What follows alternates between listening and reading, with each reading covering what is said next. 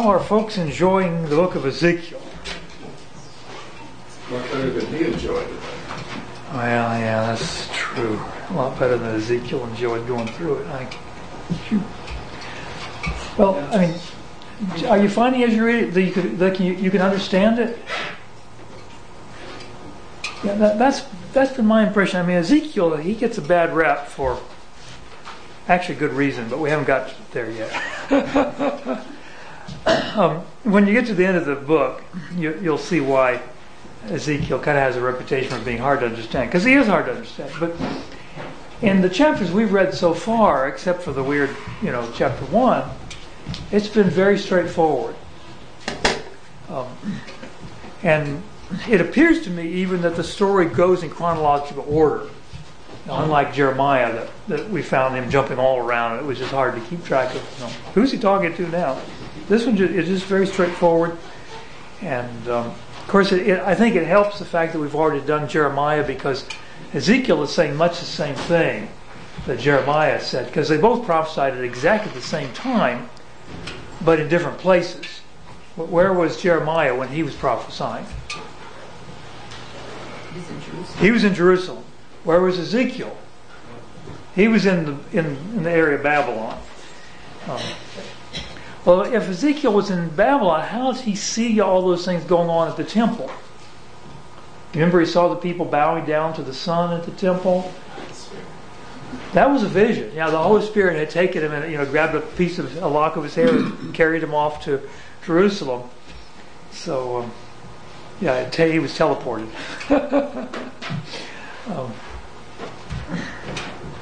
All right, so let me see here. So here's our outline. I've put in red the section we're in right now. Last time we did Ezekiel's call and commission, and we did a good part of the judgment against Judah and Jerusalem.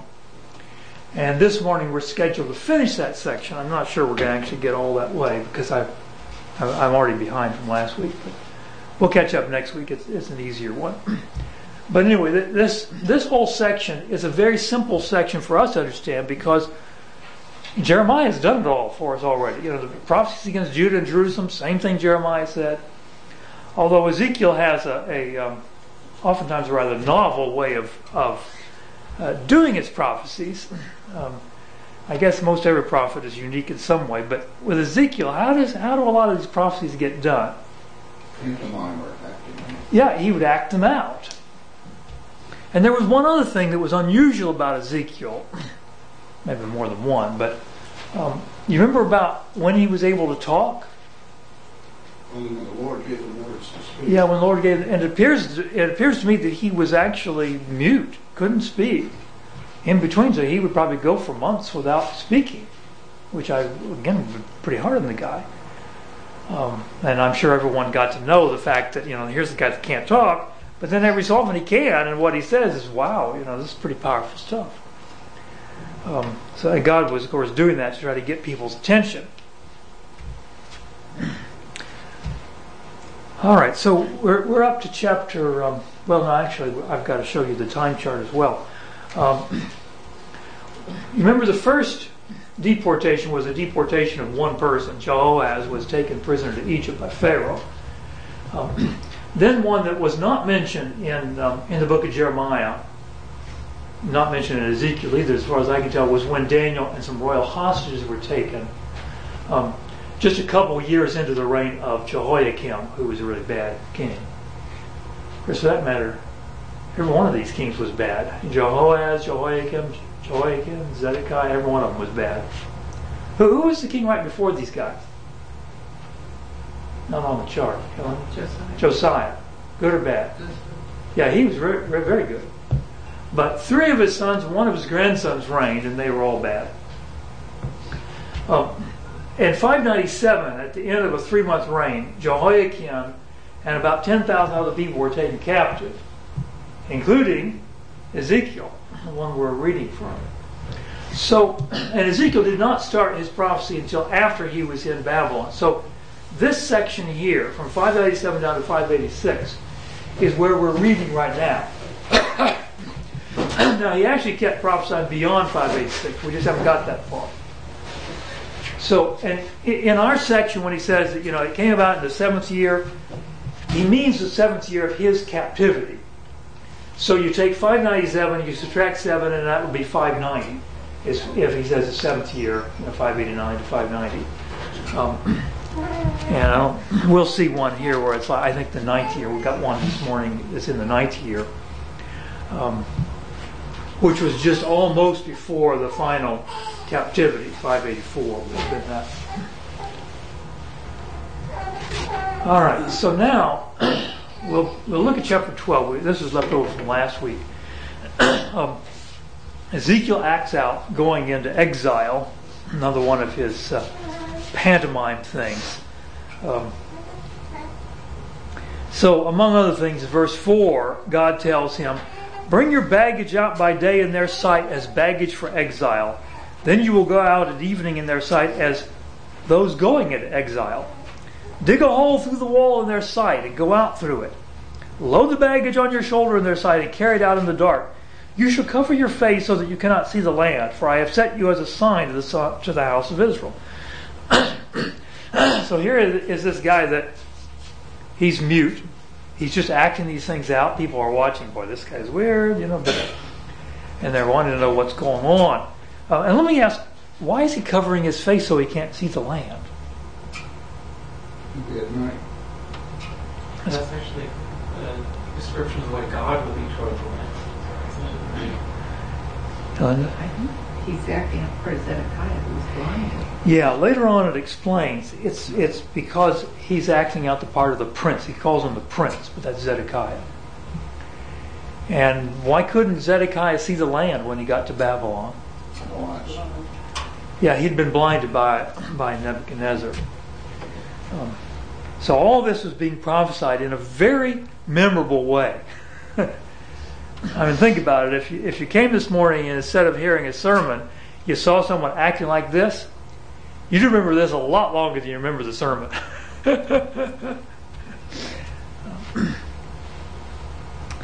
All right, so then in verse 9, "Son of man, has not the house of Israel, the rebellious house, said to you, what are you doing?" They've been asking, but he can't answer, of course. "So say to them, thus says the Lord God, this burden concerns the prince in Jerusalem, as well as all the house of Israel who are in it. Say, I am a sign to you. As I have done, so it will be done to them. They will go into exile, into captivity." And then he says in verse 12, "The prince who is among them will load his baggage on his shoulder in the dark and go out. They will dig a hole through the wall to bring it out. He will cover his face so that he cannot see the land with his eyes. I will also spread my net over him, and he will be caught in my snare, and I will bring him to Babylon in the land of the Chaldeans. Yet he will not see it, though he will die there." Now, I don't believe that Jeremiah ever prophesied this about him. Zedekiah would ask, do you have any word? And the word was, you're going to go to Babylon. You're going to see the king. But I don't think he ever told him he's going to get blinded. In fact, if he'd done what Jeremiah told him, he probably wouldn't have gotten blinded. But he didn't have any faith. So down to verse 18. Then there's another. Here he's going to act out something else. "Son of man, what is he supposed to do now?" You just read it with trembling and drink the water with quivering and anxiety. Yeah, now I don't know how long this went on, but I'm sure that, again, Ezekiel's neighbors are noticing, you're not eating and drinking the way you normally do. He's just kind of, terrified here. And so then they're going to, people are going to ask, well, it doesn't say that, but God explains to him that this is what the people in Jerusalem are going to do. They're just going to be eating and drinking with terror because everything they've depended upon is just crumbling down around them. Now, in verse 22, moves on to a slightly different topic. "Son of man, what is this proverb you people have concerning the land of Israel, saying, the days are long and every vision fails?" Does that remind you of any New Testament verse? Yeah, Matthew. Peter, when he's going, Yeah, where is the promise of his coming? Ever since our days of our fathers, it's all continues like it is now. 2 Peter 3 verse 4. And that was the same attitude here. Hey, we've heard this. We've heard this for years. It never comes to pass. And that's the attitude that people have here. So, God's not happy about this, obviously. He says in verse 23, "Therefore say to them, thus says the Lord God, I will make this proverb cease, so that they will no longer use it as a proverb in Israel, but tell them the days draw near, as well as the fulfillment of every vision." And then finally, there's another one even in verse 27. The vision that he sees is for many years from now, and he prophesies of times far off. And see, these people are not saying, oh no, nothing's ever going to happen. They're just saying, yeah, it's a good prophecy, but it's not going to happen for a long, long time. And therefore say to them, thus says the Lord God, none of my words will be delayed any longer. Whatever word I speak will be performed, declares the Lord God. So, just as God warned Ezekiel in chapter 2, I think it was, the people are going to have a hard heart. That's exactly what's happening here. All these people have been taken captive. Think about it. The prophets had prophesied they were going to be taken captive. Then they were taken captive. And now Ezekiel prophesies that everyone else is going to be taken captive too. And they say, no, I don't think so. What would it take to convince these people? And I'm sure Ezekiel must have asked himself that many times. All right, chapter 13, prophecy against false prophets. Now, we've had this before in both Ezekiel and in Jeremiah. What were the false prophets prophesying? Well, good news, everything's going to be fine. Yeah, good news, folks. The Lord's going to bring all the captives back. It's just going to be wonderful. Well, God has some things to say about that. Look, in verse 3, woe to the foolish prophets who are following their own spirit and have seen nothing. O Israel, your prophets have been like foxes among ruins. You have not gone up into the breaches, nor did you build the wall around the house of Israel to stand in the battle on the day of the Lord. You see falsehood and lying divination, who are saying, the Lord declares, when the Lord has not sent them. Yet they hope for the fulfillment of their word. When I read that, it's just so funny. And here you got these guys that are prophesying things they know they've made up. But then they expect it to come to pass. Now to verse 10. It is definitely because they have misled my people by saying peace when there is no peace. And when anyone builds a wall, behold, they plaster it over with whitewash. And what's he mean here? What's the point of plastering over a wall with whitewash? So you can see the imperfections. Yeah, you can't see the fact that this wall is about to cave in, cover up the cracks. So it's actually worse than if you had done nothing at all. Not only have you not repaired the wall, but now you've hidden the cracks so that no one else is going to repair it either. And it's going to come down and do some serious damage. And God's pretty mad about this. Now, in verse 18, he talks to another class of false prophets. Thus says the Lord God, woe to the women who sew magic bands on all wrists and make veils for the heads of persons of every stature to hunt down lives. Will you hunt down the lives of my people, but preserve the lives of others for yourselves? Now, this sounds very confusing. What I get when I read this is a description of what my dad describes in South Africa, which is a witch doctor.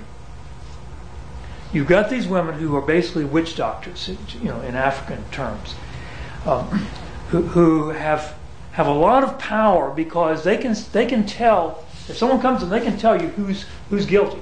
I mean, the witch doctors in South Africa, it's just terrible. I mean, if anything bad happens, just a hailstorm or something, just something bad, you can go to the witch doctor and he'll tell you who caused it. And that person might have no idea about this. It doesn't matter. It's their fault. And in years past, I don't know if they're still able to do this, but in years past, the people would have just killed the person who was the cause of that hailstorm or whatever else. And so the witch doctor had total power. I mean, he just says the word and somebody dies, and that's what's going on here. These women are causing innocent people to die. In verse 19, for handfuls of barley and fragments of bread, you have profaned me to my people to put to death some who should not die, and to keep others alive who should not live by your lying to my people who listen to lies. So what a terrible mess was going on. It's no wonder God punished the people so severely. All right, the next chapter, chapter 14. Even Daniel, Noah, and Job could not deliver Jerusalem. And that's about halfway through the chapter. So the chapter begins when some people came. Who came to Ezekiel? Prophets. No. Verse 1. Elders of Israel. Yeah, elders means the leaders. Yeah. Why are they coming to Ezekiel? We want to inquire. Yeah, they want to get the word of God. Now this is wonderful. I mean, this sounds just great. And what was God's attitude about it? We've had enough of the word to be judged here. Yeah. God's not going to answer them. Verse 2. What is their sin? I'm sorry, verse 3. Idol worship. Yeah, they've set their idols in their hearts. God is not number one in their hearts. And God is not going to be number two in anybody's heart. He's not going to answer anyone who makes him number two. So he goes on in verse 4. Speak to them and tell them, thus says the Lord God. Any man of the house of Israel who sets up his idols in his heart, puts right before his face a stumbling block of his iniquity, and then comes as a prophet, I, the Lord, will be brought to give him an answer in the matter in view of the multitude of his idols. I don't think he's going to want to hear what the Lord has to say at all. And in verse 8, I will set my face against that man and make him a sign and a proverb. What does it mean if God makes someone a sign and a proverb? Yeah, Merely? For those who come. Yeah. What he means by a proverb is something like someone would say, I hope God makes you like so and so. That's how you become a proverb when you've suffered such a terrible judgment that other people use that as a proverb to talk about what's liable to happen to people they don't like. Now, in verse 14, he says, but even though these three men, Noah, Daniel, and Job, were in its midst, by their own righteousness they could only deliver themselves, declares the Lord God. And later on in the chapter he even mentions they couldn't even deliver their own sons and daughters, these three men. It's not that those three men weren't righteous enough. You're not going to find anybody more righteous than those guys. It's just that the people that God was talking about were so wicked that he wasn't going to allow anyone to escape who was a sinner. And he mentions those three guys again later on in the chapter. Let me see here. And then finally, verse 21, for thus says the Lord God, how much more when I send my 4 severe judgments against Jerusalem, sword, famine, wild beasts, and plague, to cut off man and beast from it. Yet behold, survivors will be left in it, who will be brought out, both sons and daughters. Behold, they are going to come forth to you, and you will see their conduct and actions. Then you will be comforted for the calamity which I have brought against Jerusalem, for everything which I have brought upon it. Now, this is a little bit of a strange way to comfort someone. Why is Ezekiel going to be comforted when he sees these fugitives that get brought from Jerusalem in the final captivity? They're evil. They're evil. Their behavior is going to be so bad when they get to Babylon. Ezekiel is going to see it. And he'll be comforted because he realized that what God did to Jerusalem, they deserved. That's how he's going to be comforted by these people coming to him.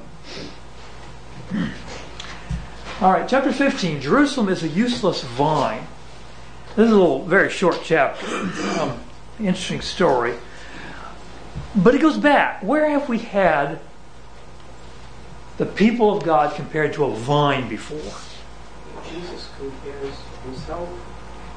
Yeah, I am the vine, you're the branches. Yes. But before this, where have we had it? So, It may be. I can't think of a place it's on. I know the righteous person is compared to a tree planted beside the waters. I'm thinking of Isaiah where it says vineyard. Yes, it's Isaiah chapter 5 when he talks about a vineyard and the vine brings forth bad grapes. He says, I expected good grapes and all I got from it was bad grapes. What am I going to do? I'm going to tear down the wall around the vineyard and so on and so forth. So the people would have been familiar with the picture of Jerusalem as a vine. The point is to bring forth fruit for God. And but now, what is there that about the only thing he talks about the vine in chapter 15 is just what? Burning it with the Yeah, the wood of the vine. And he asks the question, what do people do with the wood of the vine? Anybody have a piece of furniture in your house made out of vine wood? Well, how about if you, as God asks the question, how about if we burn both ends of the vine and then we char the middle? Then it isn't good for anything. And that's what Jerusalem is. It's sad. Therefore, verse 6, thus says the Lord God, as the wood of the vine among the trees of the forest, which I have given to the fire for fuel, so have I given up the inhabitants of Jerusalem. Now, chapter 16, and we're finally up to the point where we're supposed to start reading for this week. Jerusalem is an unfaithful wife. And he really gets into rather graphic terms in this chapter to try to shock people into realizing how bad their behavior is. There's one of the minor prophets that has a picture somewhat like this about the people of God being an unfaithful wife. Linda? Hosea. Yeah, God told Hosea, marry this woman of harlotry. And of course he was particularly very disappointed by her behavior. And Hosea had prophesied some years before this, although we haven't got to him yet in our reading because he's in the minor prophets, and you read the major prophets, you read the minor prophets. But we will. But anyway, the people would have been familiar with the fact that they are spiritually married to God. And so with that background, look at what God says. In verse 4, as for your birth, on the day you were born, your navel cord was not cut, nor were you washed with water for cleansing. You were not rubbed with salt or even wrapped in cloths. Boy, this sounds like a real unwanted baby here. No, I looked with pity on you to do any of these things for you, to have compassion on you. Rather, you were thrown out into the open field, for you were abandoned on the day you were born. That's sad. And he's telling, you people of Israel, that's how you started. When I passed by you, who's talking here? God is, yeah. When I passed by you and saw you squirming in your blood, I said to you while you were in your blood, live. Yes, I said to you while you were in your blood, live. And then he goes on about how, he gave her life.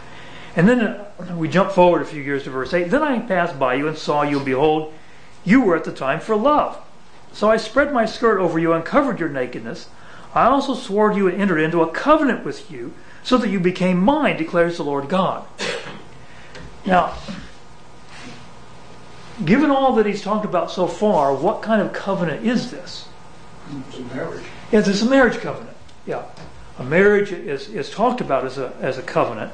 And anyone who's here who is married has entered into a covenant. And what have you promised to do in that covenant? Be faithful. Yeah, be faithful to your spouse. That's what you promised. They don't always say today, until death do us part.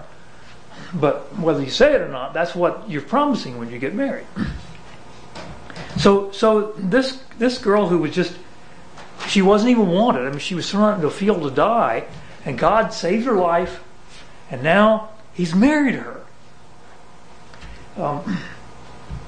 So then, let's go down. I can't do every verse here. They're all valuable. But in verse 13, thus you were adorned with gold and silver, and your dress was of fine linen, silk, and embroidered cloth. You ate fine flour, honey, and oil. So you were exceedingly beautiful and advanced to royalty. Where did she get all these things? From her husband, of course. I mean, she had nothing. I mean, there she is, naked. God's got to cover her up. Then your fame went forth among the nations on account of your beauty, for it was perfect. Because why? Splendor bestowed on her by God. Right, because her husband gave it to her. Now, think about this. This applies to us too today. We're not beautiful because of anything we've done. Our beauty is the beauty of Jesus when it's reflected in our lives. And that's what this is talking about here. But in the case of Judah, in verse 15, what was Judah's attitude about all these things? He trusted her. Yeah, she trusted in her beauty. And she played the harlot because of her fame. Poured out her harlotries on every passerby who might be willing. And he gets pretty gross as he talks on like this, but he wants them to understand that their behavior going after all these idols was very disgusting. It was just terrible. Just as poor Hosea suffered horribly when his wife turned back into prostitution. In verse 70, you also took your beautiful jewels made of my gold and of my silver, which I had given you, and made for yourself what? Idols. Yeah. So she could play the harlot with them.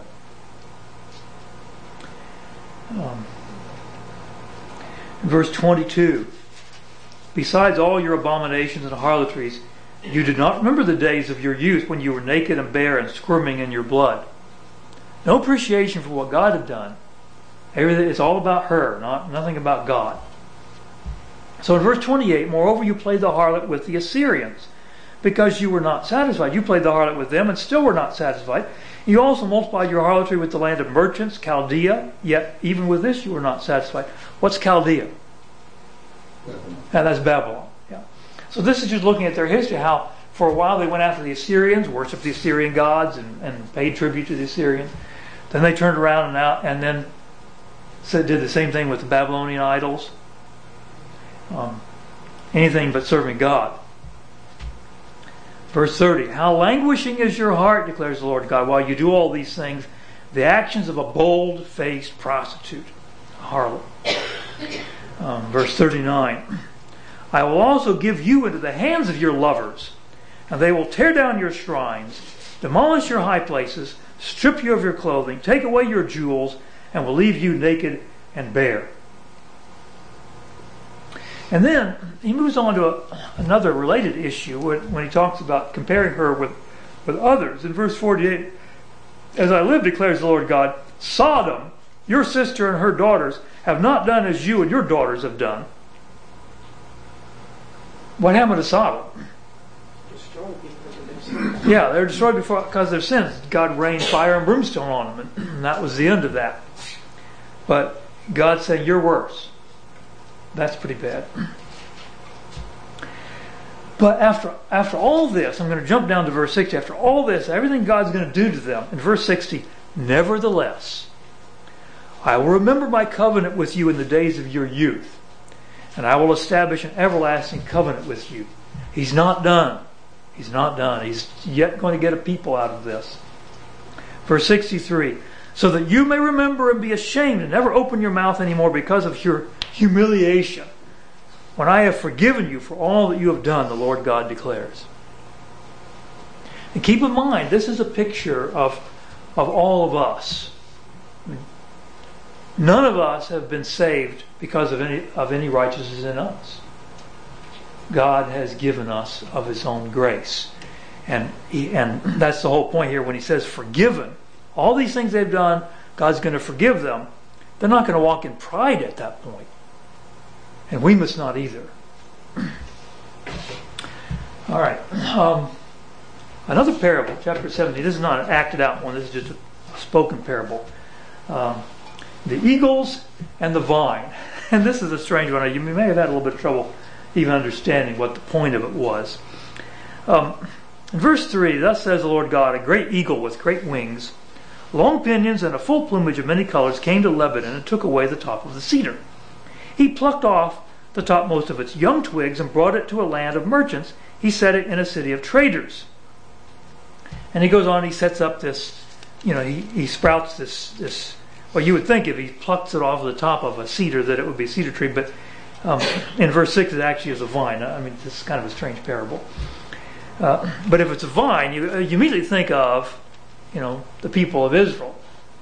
But it's not exactly the people of Israel, it's one specific person in Israel. Or one, I guess person is a little bit too specific. It's really talking about the royalty in Israel. And in verse 7, there was another great eagle with great wings and much plumage. Behold, this vine bent its roots toward him and sent out its branches toward him from the beds where it was planted that he might water it. What's happening here, the first eagle is Babylon, Nebuchadnezzar. And he came, took captive Jehoiakim. Zedekiah also went to Babylon at some point, because we read about that in Jeremiah, and Nebuchadnezzar made him swear an oath of loyalty to him, sent him back, and Zedekiah was in the king, appointed by Nebuchadnezzar. So Nebuchadnezzar is the first eagle. Zedekiah, or the royal family, is the vine that is supposed to be loyal to him. But this second eagle comes along, and who's the second eagle? Yeah, the second eagle is Egypt. And so a few years on into his reign, Zedekiah gets approached by Egypt. Hey, we'll defend you from Nebuchadnezzar. Oh, that's great. And so the vine turns away from the eagle that planted it and points itself to a new eagle. And God says, behold, verse 10, behold, though it is planted, will it thrive? Will it not completely wither as soon as the east wind strikes it? Wither on the beds where it grew? The second eagle is not going to be successful with this vine. And so now, here he's going to explain it in verse 12. Say now to the rebellious house, do you not know what these things mean? Say, behold, the king of Babylon came to Jerusalem, took its king and princes, and brought them to him in Babylon. He took one of the royal family and made a covenant with him. Here's that word again. Putting him under oath. He also took away the mighty of the land, that the kingdom might be in subjection, not exalting itself, but keeping his covenant, that it might continue. Now, think about this. This covenant was not something that Zedekiah had a lot of choice on. Zedekiah had been taken captive to Babylon, and Nebuchadnezzar is saying, I want to make you king. Swear to be loyal to me. Yeah, that's not exactly something that Zedekiah can turn down.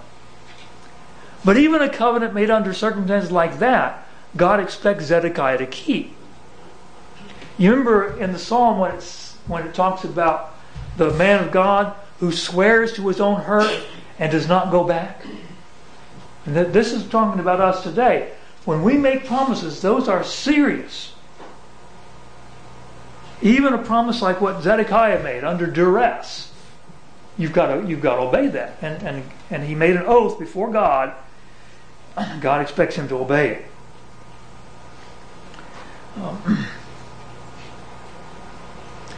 Let me see. Verse 15. But he rebelled against him by sending his envoys to Egypt, that they might give him horses and many troops.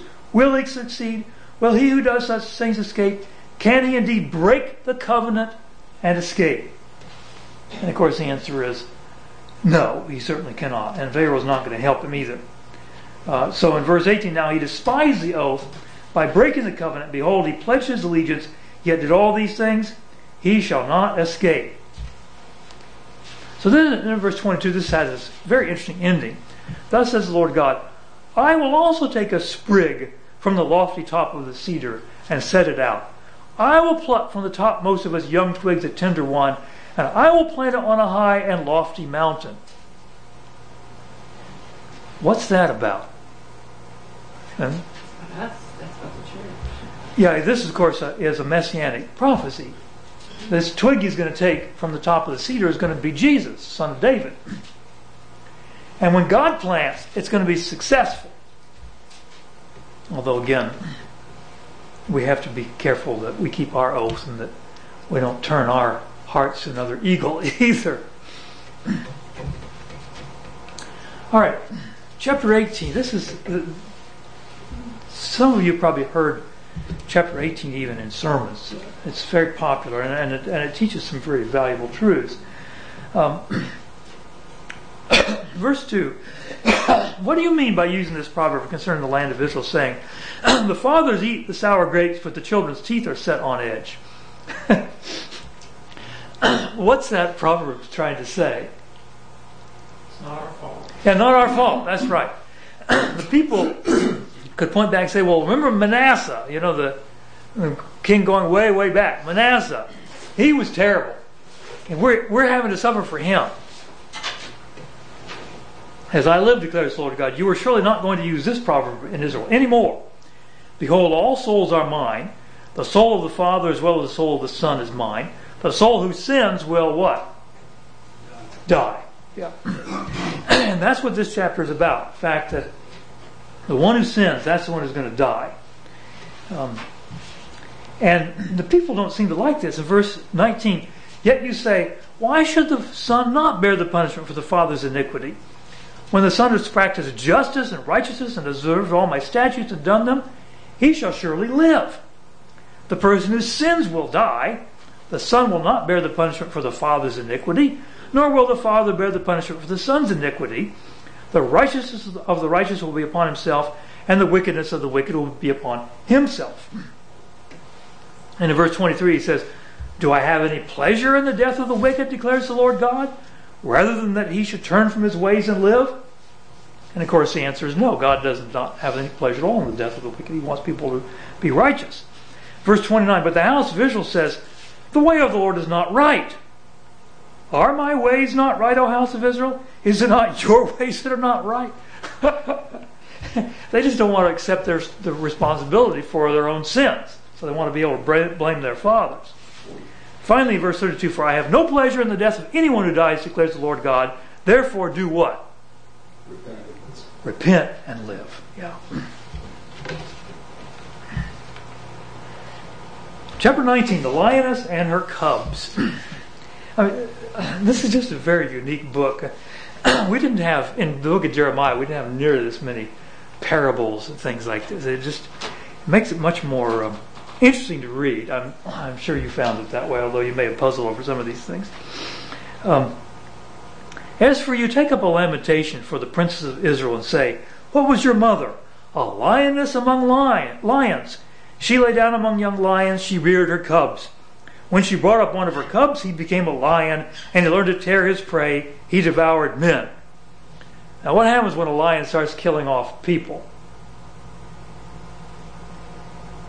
They hunt him down. That's right. Yeah. I mean, you can leave a lion alone as long as he's not bothering people. But if he starts killing people, a man-eating lion, he's got to be hunted down. So then the nations heard about him, that he was captured in their pit, and they brought him with hooks to the land of Egypt. Now, in the parable, the mother is Israel, and she's a lioness. One of her cubs has started killing people, and so the nations drag him to Egypt. Who is that cub? He's the very first king, the son of Josiah. He's Jehoahaz, who reigned only 3 months, and Pharaoh bound him in shackles and took him to Egypt, where he died. So that's who he represents here. So in verse 5, when she saw as she waited that her hope was lost, she took another of her cubs and made him a young lion. What did he do? I did the same thing. And so this time, they captured him. And in verse 9, where did they bring him to? To Babylon. Who is he? Who does he represent? There's several choices. Yeah, Jehoiakim. He also reigned only 3 months. His dad Jehoiakim reigned for years, but he got killed at the very end. It appears, and his son was put on the throne, where he reigned for 3 months. He gets dragged off into captivity. So in verse 14, now he goes back to Israel. Now he's talking about Israel as being a lioness. A fire has gone out from its branch. It has consumed its shoots and fruit, so that there is not in it a strong branch, a scepter to rule. This is a lamentation and it has become a lamentation. So, in this picture, the mother, who originally was a lioness, is now a vine again, but is in such terrible shape that there's no shoots from the vine that are strong enough to rule. No kingly material is left, in other words. Zedekiah was the king at the time that this was being spoken, but he was not of kingly material. I mean, we read about him in Jeremiah. What a coward, just no backbone at all. So it's a lamentation. It's very sad, but it's because God has brought it to this point. He's going to punish these people. All right, chapter 20. Now, we had this earlier. This is interesting. Back in chapter 14, we had these elders of Israel coming to Ezekiel, and what did God tell them back then? Yeah, I'm not going to speak to you. Well, now, here we are in the 7th year, so time has gone by, the elders come again, and what does God say in verse 3 about them? Nothing has changed. He's still not going to answer them. So in verse 7 he says, "Cast away each of you the detestable things of his eyes, and do not defile yourselves with the idols of Egypt. I am the Lord your God. But they rebelled against me and were not willing to listen to me. They did not cast away the detestable things of their eyes, nor did they forsake the idols of Egypt." So now he's going to go through their history here. And so in verse 13, the house of Israel rebelled against me in the wilderness. That's back in the days of Moses. And but in verse 14, "But I acted for the sake of my name, that it should not be profaned in the sight of the nations, before whose sight I had brought them out." You remember when Moses told God, said, "If you destroy all these people, then the people will blaspheme your name. And they'll say, he couldn't, he brought them out of Egypt, but he couldn't do anything with them, so he killed them all in the wilderness." And God said, I acted for the sake of my name. That's why I did what I did." And then jumping down to verse 32. "What comes into your mind will not come about when you say, 'We will be like the nations, like the tribes of the land, serving wood and stone.'" God's not going to let them do what they want, because they're His people. "As I live, declares the Lord God, surely with a mighty hand and with an outstretched arm and with wrath poured out, I shall be king over you." And verse 35, "And I will bring you into the wilderness of the peoples, and there I will enter into judgment with you face to face." So they're going to replay the history when they were taken out of Egypt. They were taken out of Egypt for 40 years and they were in the wilderness. Now they're taken out of Jerusalem and they're going to be in another wilderness. This time the wilderness of slavery to Babylon. But it's during that time that God is going to purify them and remove all the sin. In verse 38, "And I will purge from you the rebels and those who transgress against me. I will bring them out of the land where they sojourn, but they will not enter the land of Israel. Thus you will know that I am the Lord."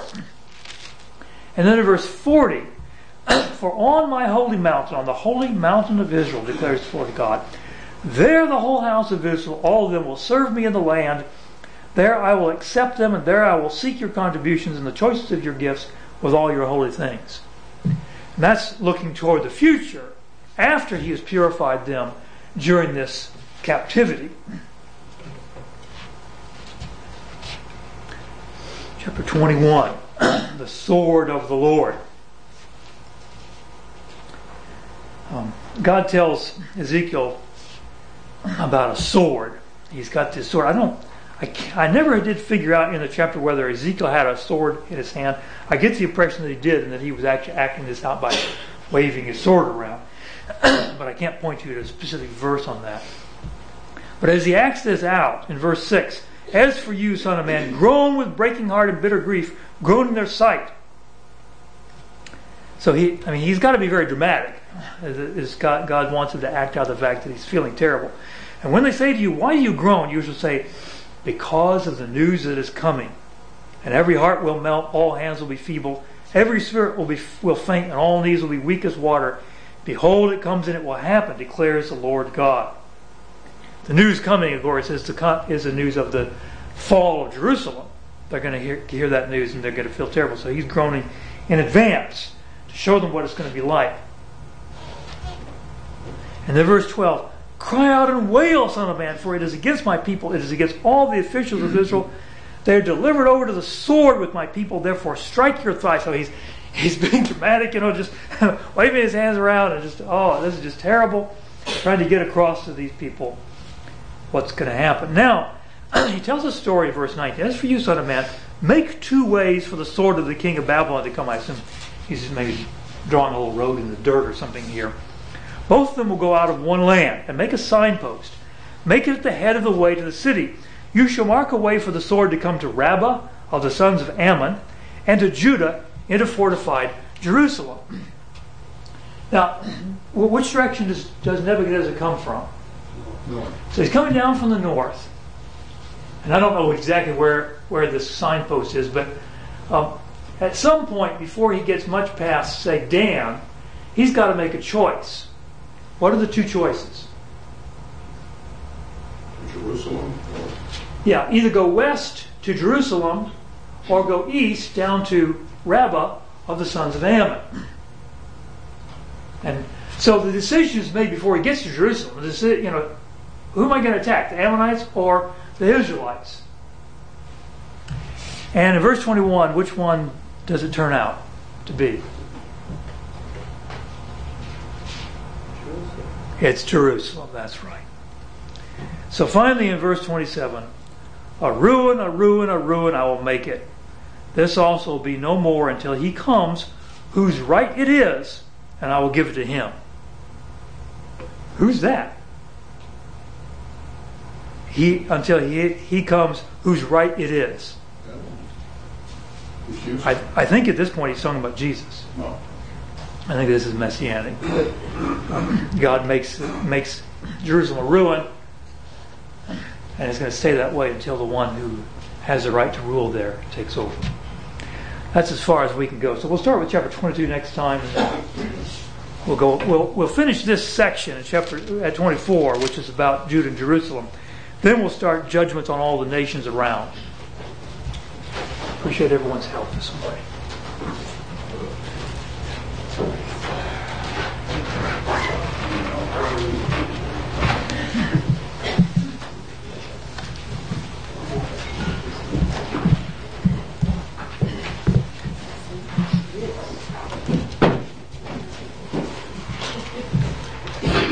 Announcements. We have a visit meeting set at 4:30. Normally I would have announced that a week ago. I thought you weren't going to be here, so we would put you on. Now that you're here, yeah, well, we've got several things we've got to talk about, so it's good.